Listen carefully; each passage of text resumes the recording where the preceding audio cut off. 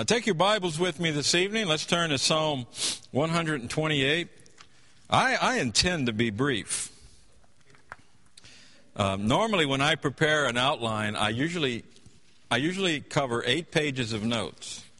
I only have 6 tonight, so I'm hopeful to be brief. So if you listen fast enough, we might get out of here real quick. So let's all stand together, please, as we read from Psalm 128. Blessed is every one that feareth the Lord, that walketh in his ways. For thou shalt eat the labor of thine hands.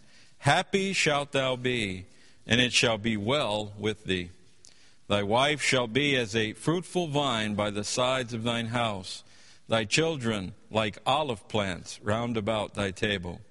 Behold, that thus shall the man be, shall the man be blessed that feareth the Lord. That was a tongue twister for me. My glasses, I can't see either. So, verse 5, the Lord shall bless thee out of Zion, and thou shalt see the good of Jerusalem all the days of thy life.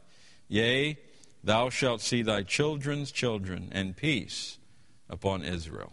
Let's pray. Father, thank you for those comforting words that we just read. And Lord, we live with the truth and the knowledge that you have blessed us. And not that you will bless us, Father, but that you have blessed us. We are a blessed people.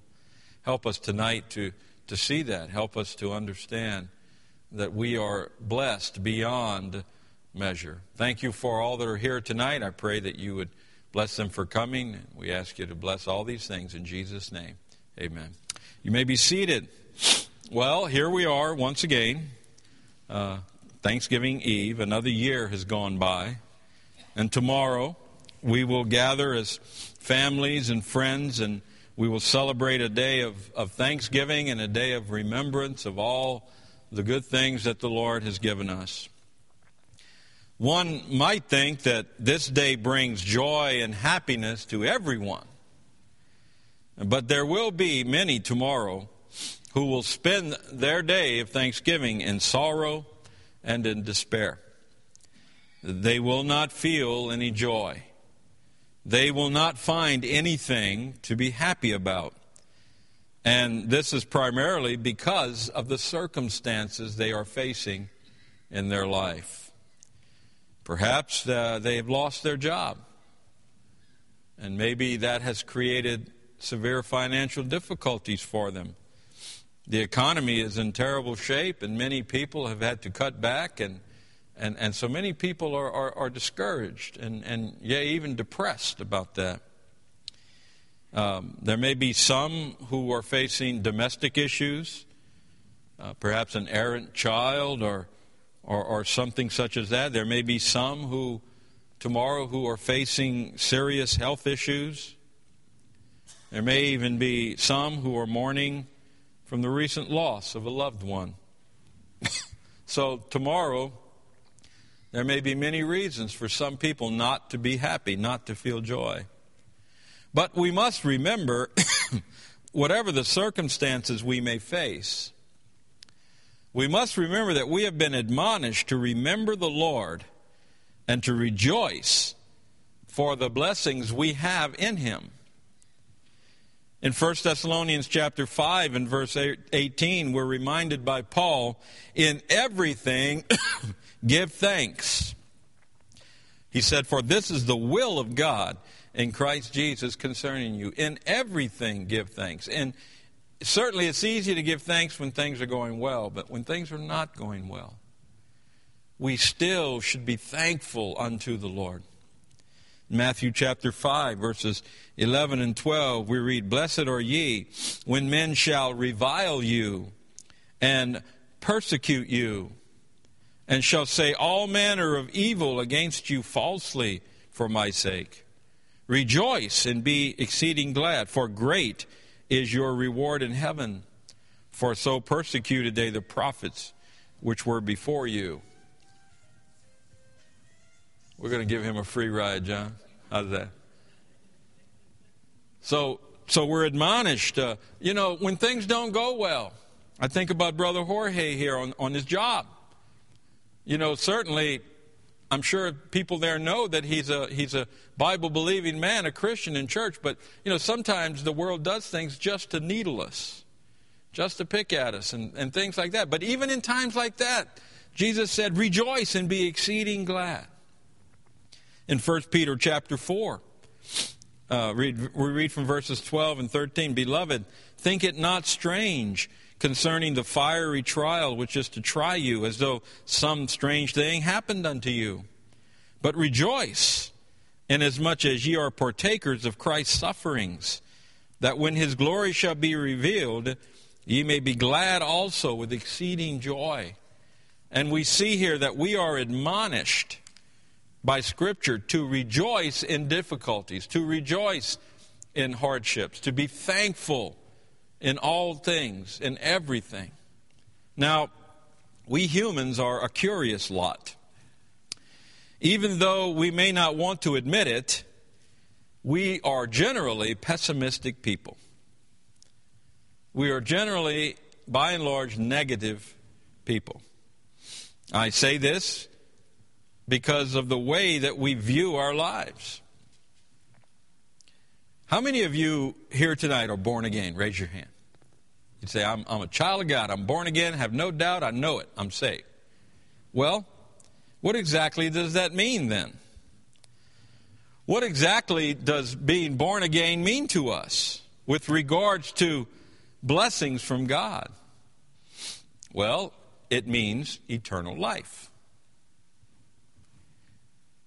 And with eternal life comes eternal health. Now, maybe not health in this terrestrial body, but in the celestial body I shall have eternal life and eternal health, eternal happiness, eternal blessings, and so many more things we could say. Yet, despite this, we sulk and we complain, don't we? I have an illustration here, and I have a glass. And this is 2-day-old coffee, so you wouldn't want to drink it. But I have this glass. Now, some people will say, well, that glass is half full. They understand that the empty part does not take away from the filled part. However, some view this glass as half empty. They do not focus on the part that is filled. They only focus on the part that is empty. And this is exactly the way many Christians live their life tonight. Instead of living in joy over what we do have in Christ, we live in sorrow over the things that we do not have. Instead of walking in victory, we live in defeat. Instead of standing as conquerors, we cower as the vanquished. And this is because we have developed the wrong attitude. We've allowed the negativity of this world to influence our opinions as believers. Now, Paul was not a pessimist. In fact, he was an optimist. Yet his optimism was not based upon arbitrary hopes. Rather, his optimism was based upon Jesus Christ our Lord, the firm foundation. In 2 Timothy chapter 1 and verse 12, Paul states, For the which cause I also suffer these things. Nevertheless, I am not ashamed, for I know whom I have believed, and am persuaded that he is able to keep that which I have committed unto him against that day. The proper attitude is to look at the part of the glass that is full, to count your blessings.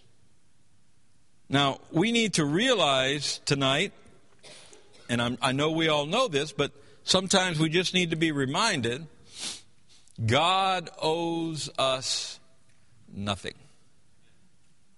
You need to remember that tonight. God doesn't owe you anything. And furthermore, we deserve nothing. You know, sometimes because we can show up for church services, and sometimes because we can tithe, and sometimes because we can do some service in the church, sometimes we walk away thinking, well, you know what, God, I deserve this. Lord, I deserve this blessing. I've had people actually tell me that over the years. They've come to me and they've said, you know, I deserve more than I'm getting. Really? You deserve more than you're getting? I don't think you're getting what you deserve myself.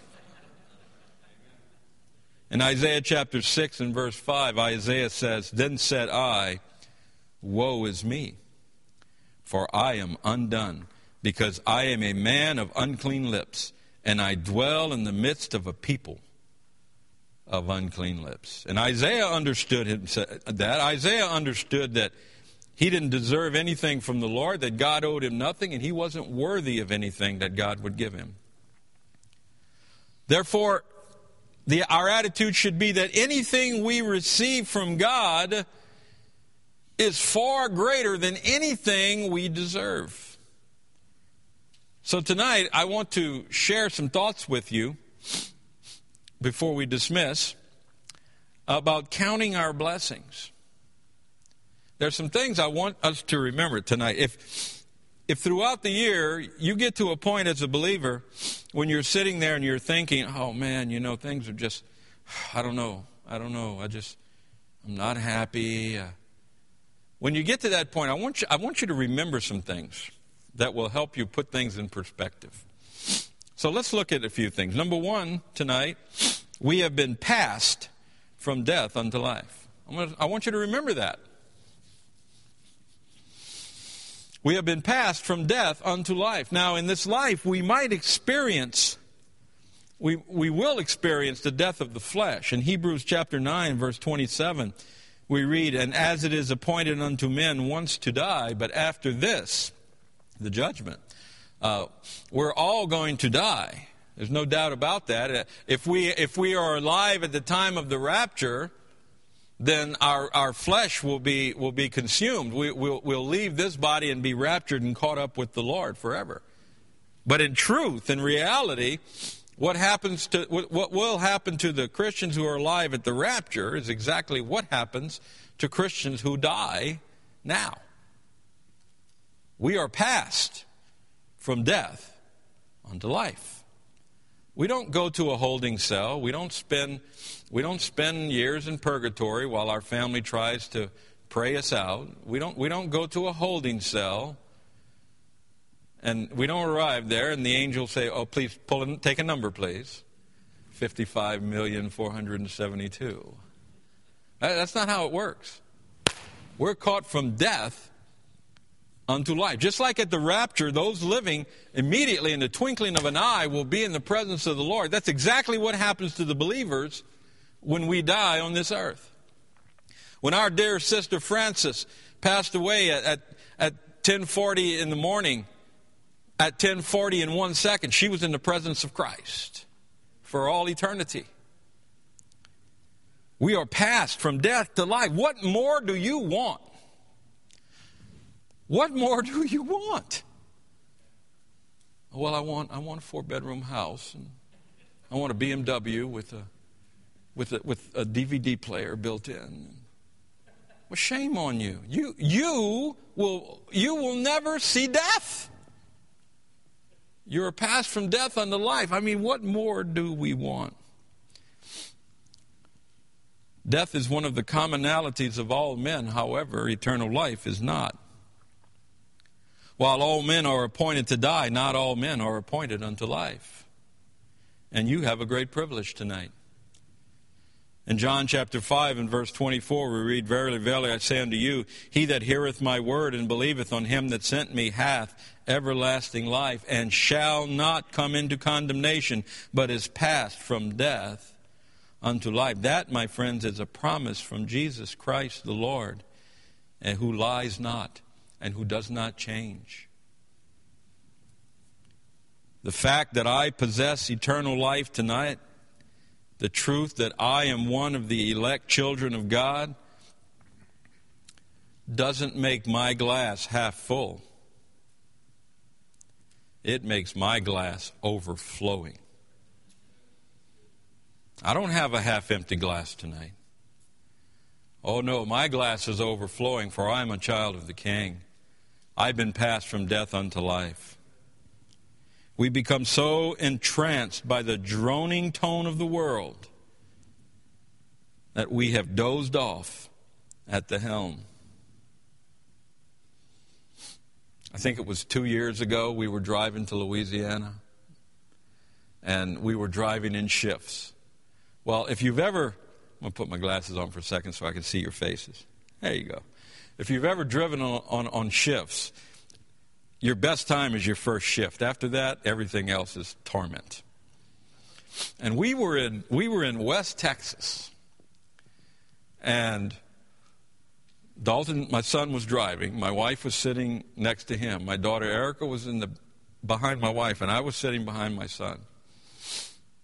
And I dozed off, and I'd wake up. Well, after a while, I dozed off, and all of a sudden, we heard the wheels hitting the little bumps on the side of the road that are designed to wake you up when you're falling asleep driving. My head popped up, and all of a sudden, I saw the driver's head pop up. And I said, oh, it's time that we stop here now. This has gotten serious. But you know what? In our Christian lives, we're just like that. We've gone through several shifts now, and we're falling asleep. In Romans chapter 13, verses 11 through 14, we read, "And that knowing the time, that now it is high time to awake out of sleep. For now is our salvation nearer than when we believed. The night is far spent, the day is at hand. Let us therefore cast off the works of darkness, and let us put on the armor of light. Let us walk honestly as in the day, not in rioting and drunkenness, not in chambering and wantonness, not in strife and envying, but put ye on the Lord Jesus Christ, and make not provision for the flesh to fulfill the lust thereof." It's high time we wake up. The constant droning of the world and its philosophies has slowly lulled God's children to sleep. And while asleep, our flesh has caused us to forget about the great blessings that we have. Eternal life through the shed blood of Jesus Christ our Lord. This apathetic condition causes the great truth of eternal redemption to fade from our mind. And we find ourselves in a condition of discontent, complaining, and feeling that we deserve better than we are getting. But I'm reminded of the admonition of Paul in 1 Timothy chapter 6 and verses 6 through 8, where Paul states, "But godliness with contentment is great gain, for we brought nothing into this world, and it is certain we can carry nothing out. And having food and raiment, let us be therewith content."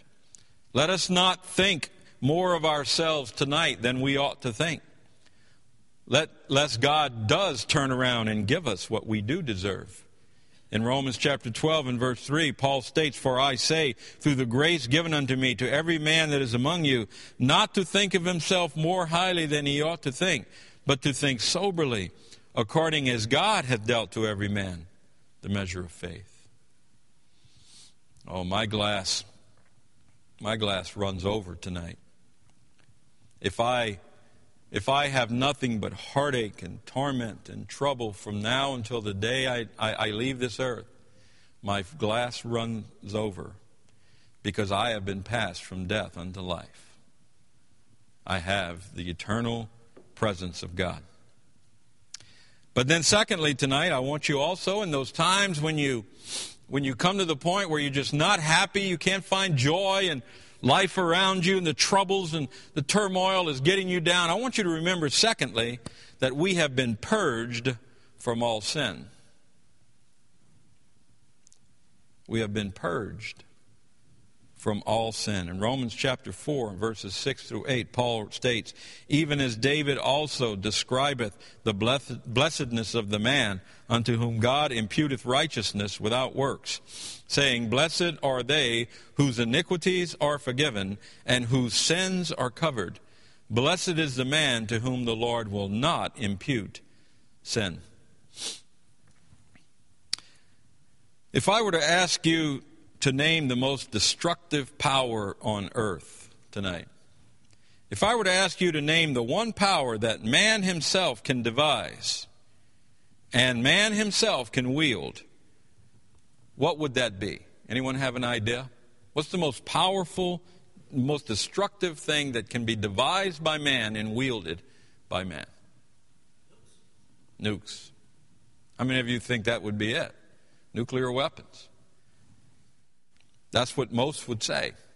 I actually tested this on my class and asked them what's the most powerful thing man can devise on the earth, and they all said, oh, nuclear weapons.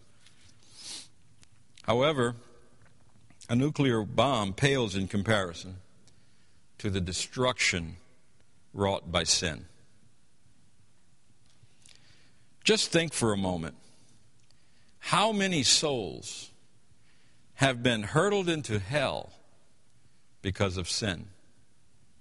Now compare that to the number of people who have been killed by nuclear weapons. The ratio would probably be at least 1,000,000 to 1. For every one person killed by a nuclear bomb, there would probably be at least 1,000,000 lives destroyed by sin. And consider that every soul that sins is condemned to hell. In Ezekiel chapter 18 and verse 4, we read, behold, all souls are mine. As the soul of the Father, so also the soul of the Son is mine. The soul that sinneth, it shall die. Now, considering that every man is condemned to die, and that death's final destination is the lake of fire, as we see in Revelation chapter 20 and verse 14, where we read, and death and hell were cast into the lake of fire. This is the second death. If you are one of God's elect saints tonight, and you have been purged of all sin in your life, then tell me, is your glass half empty, or is it half full? Once again, our glass runs over. It's overflowing with the blessings of God. And first, I'd like you all to turn with me, please, to 1 Timothy chapter 1. Let's all turn there together. 1 Timothy chapter 1.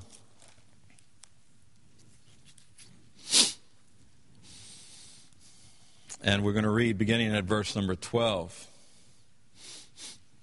I said, because of the fact that I am a child of God and my sins have been purged, all my sins, past, present, and future, have been purged, my glass runs over with the grace of God. Look at verse 12. And I thank Christ Jesus our Lord, who hath enabled me, for that he counted me faithful, putting me into the ministry, who was before a blasphemer, and a persecutor, and injurious, but I obtained mercy, because I did it ignorantly in unbelief. And the grace of our Lord was exceeding abundant with faith and love, which is in Christ Jesus. This is a faithful saying, and worthy of all acceptation, that Jesus Christ came into the world to save sinners, of whom I am chief. Now, this is a very great misstep. It is a very great misstep when we forget about this great blessing, when we forget that our sins have been purged. Peter states in 2 Peter chapter 1 and verse 9, but he that lacketh these things is blind and cannot see afar off, and hath forgotten, look at this, that he was purged from his old sins. Now what Peter's talking about there, of course, we know is the Christian virtues. To faith add virtue, to virtue grace, and so forth. And Peter, what Peter's talking about here is when we lack these things in our life, then we forget. We tend to forget that our sins were purged. So when we stop to count our blessings this Thanksgiving, let us remember that we don't have a half full glass, we have an overflowing glass, because first of all, we have been passed from death unto life. And secondly, we have been purged from all of our sin. But then thirdly tonight, and lastly, I want you to remember this. When you start counting your blessings, remember that we have been given a purpose from the Father. Let's turn together to 2 Timothy chapter 1, if you would. Turn with me to 2 Timothy chapter 1.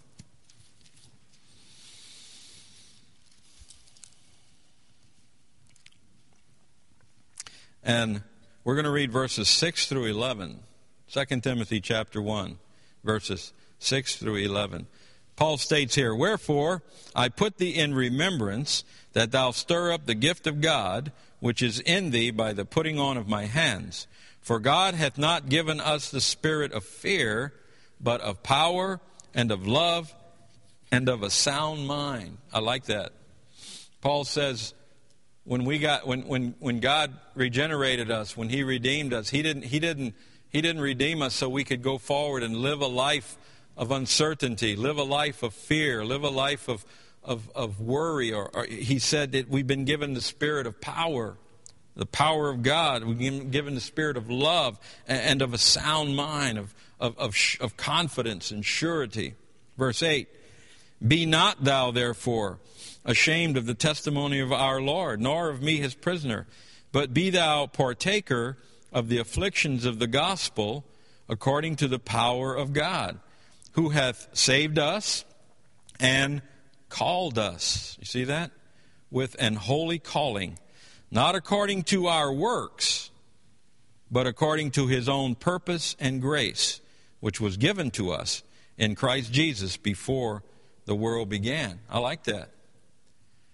He said He didn't call us, and He didn't call us unto the work based upon our works, based upon our abilities. My goodness, let me tell you something. When the Lord called me into the ministry 30 years ago, I didn't have the ability to stand up and do this. I didn't possess what it took. If anything, I was the exact opposite of this. But God has given me a purpose. He's equipped me. He's called me. He's enabled me. He's made me to do what He wants me to do. Verse 10, "But is now made manifest by the appearing of our Savior Jesus Christ, who hath abolished death." Now, He hasn't abolished death for mankind. He's abolished death for you and I, His children, "and hath brought life and immortality to light through the gospel, whereunto I am appointed a preacher and an apostle and a teacher of the Gentiles." I said tonight, your glass is overflowing. I don't care how much trouble you're having. I don't care what circumstances are in your life. You may not have enough money to buy a meal tomorrow. You may not have your health. I don't care what it is. Tonight, if you are a child of God, your glass is overflowing. It is overflowing with the blessings from God. You see, we equate blessings to what? Material things. We equate God blessing us to giving us a full bank account. We equate God blessing us to giving us a job. We equate God blessing us to making our car run well, to make us not sick. Those that we say, well, God is blessing me. Well, God is always blessing you. Duh. He's been blessing you from the moment you were born again, because you were passed from death unto life. All your sins have been purged, and you have a purpose in the kingdom of God given to you by God the Father Himself. Of course you're blessed. Maybe not with worldly things, but we are blessed with a calling. We are blessed with the Lord. Our glass runs over. I've met many believers who wrongly think in this day that the reason God saved them is because they were so very important. There are preachers running around this country who are saying, you are more important to God than anything else. But let me remind you, this is a philosophy that leads men to view their glasses as half empty. I mean, if I'm so important, then why isn't my glass full? If I'm so important to God, then why do I ever get sick? Why do I ever lack for things? If I'm that important, if I'm the most important thing to God, don't you think He would constantly just shower me with everything material that I could possibly ever need? That He would defend me against those that would persecute me. He would clothe me in the finest clothes and make sure I'm driving the best car. Doesn't that make sense to you? It makes sense to me that if I was that important to God, that's what He would do. The truth is, not that I am so important to God that God just had to save me. The truth is that God saved me according to His own purpose and will. My salvation isn't designed to glorify me. My salvation was designed to glorify God. I said we have been given a purpose tonight from the Father. And if that purpose is for me to suffer,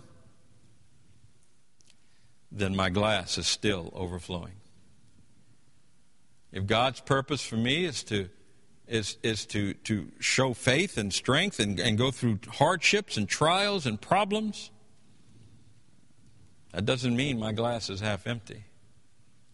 My glass is still overflowing. If that purpose is for me to show the grace and mercy of God by my sacrifice and by my trials, then my glass is always overflowing. You see, God's purpose and will is not measured by how full my glass is. God is always good. He is always perfect. His will is always perfect. Whether I have a glass half empty or half full, God's purpose is always right.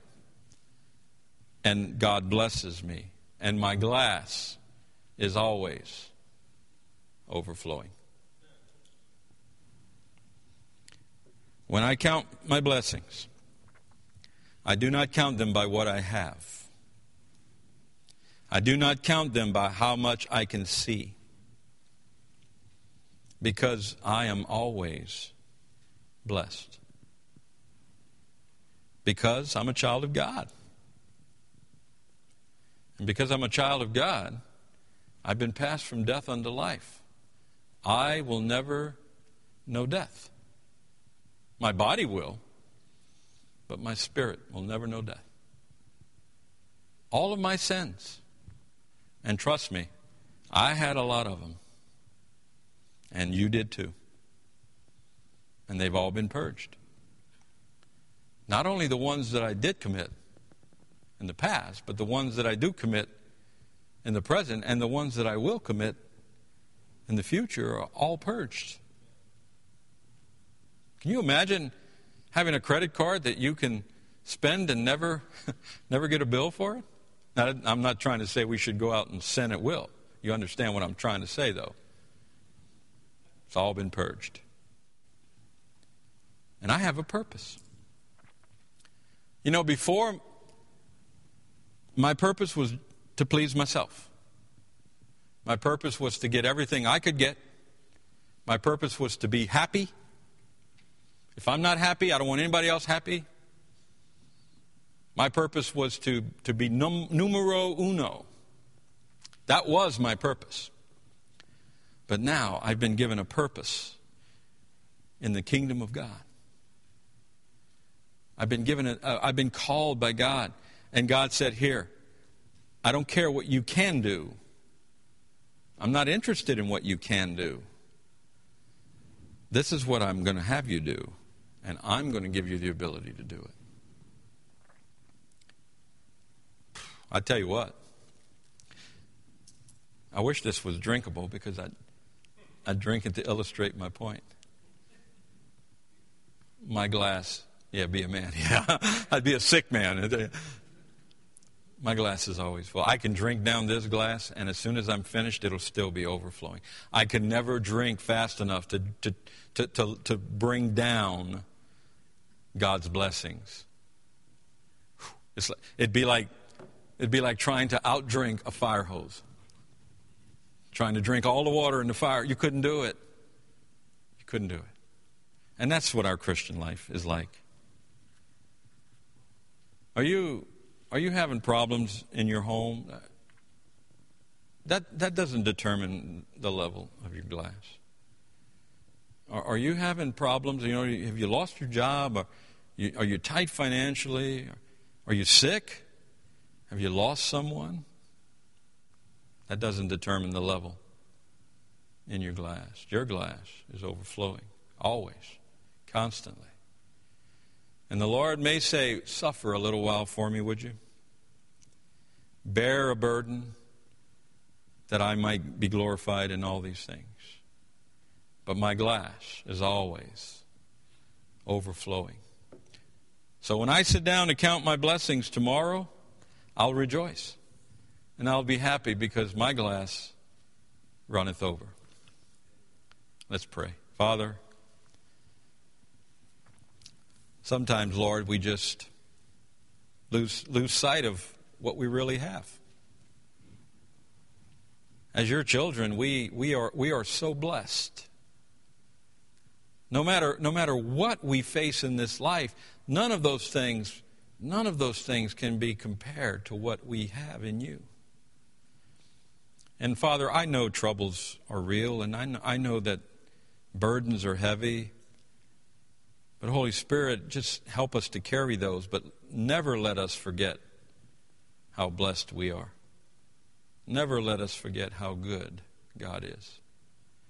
And we'll thank you and we'll praise you every day of our life, and we'll glorify you in all that we do, because God is so good and his truth endures forever. So bless us this Thanksgiving. Give everyone safety as they may travel. Help us to be mindful of you in all that we say and do over these next several days. And we ask that you would bless your people. For it's in Jesus' name we pray. Amen. All right.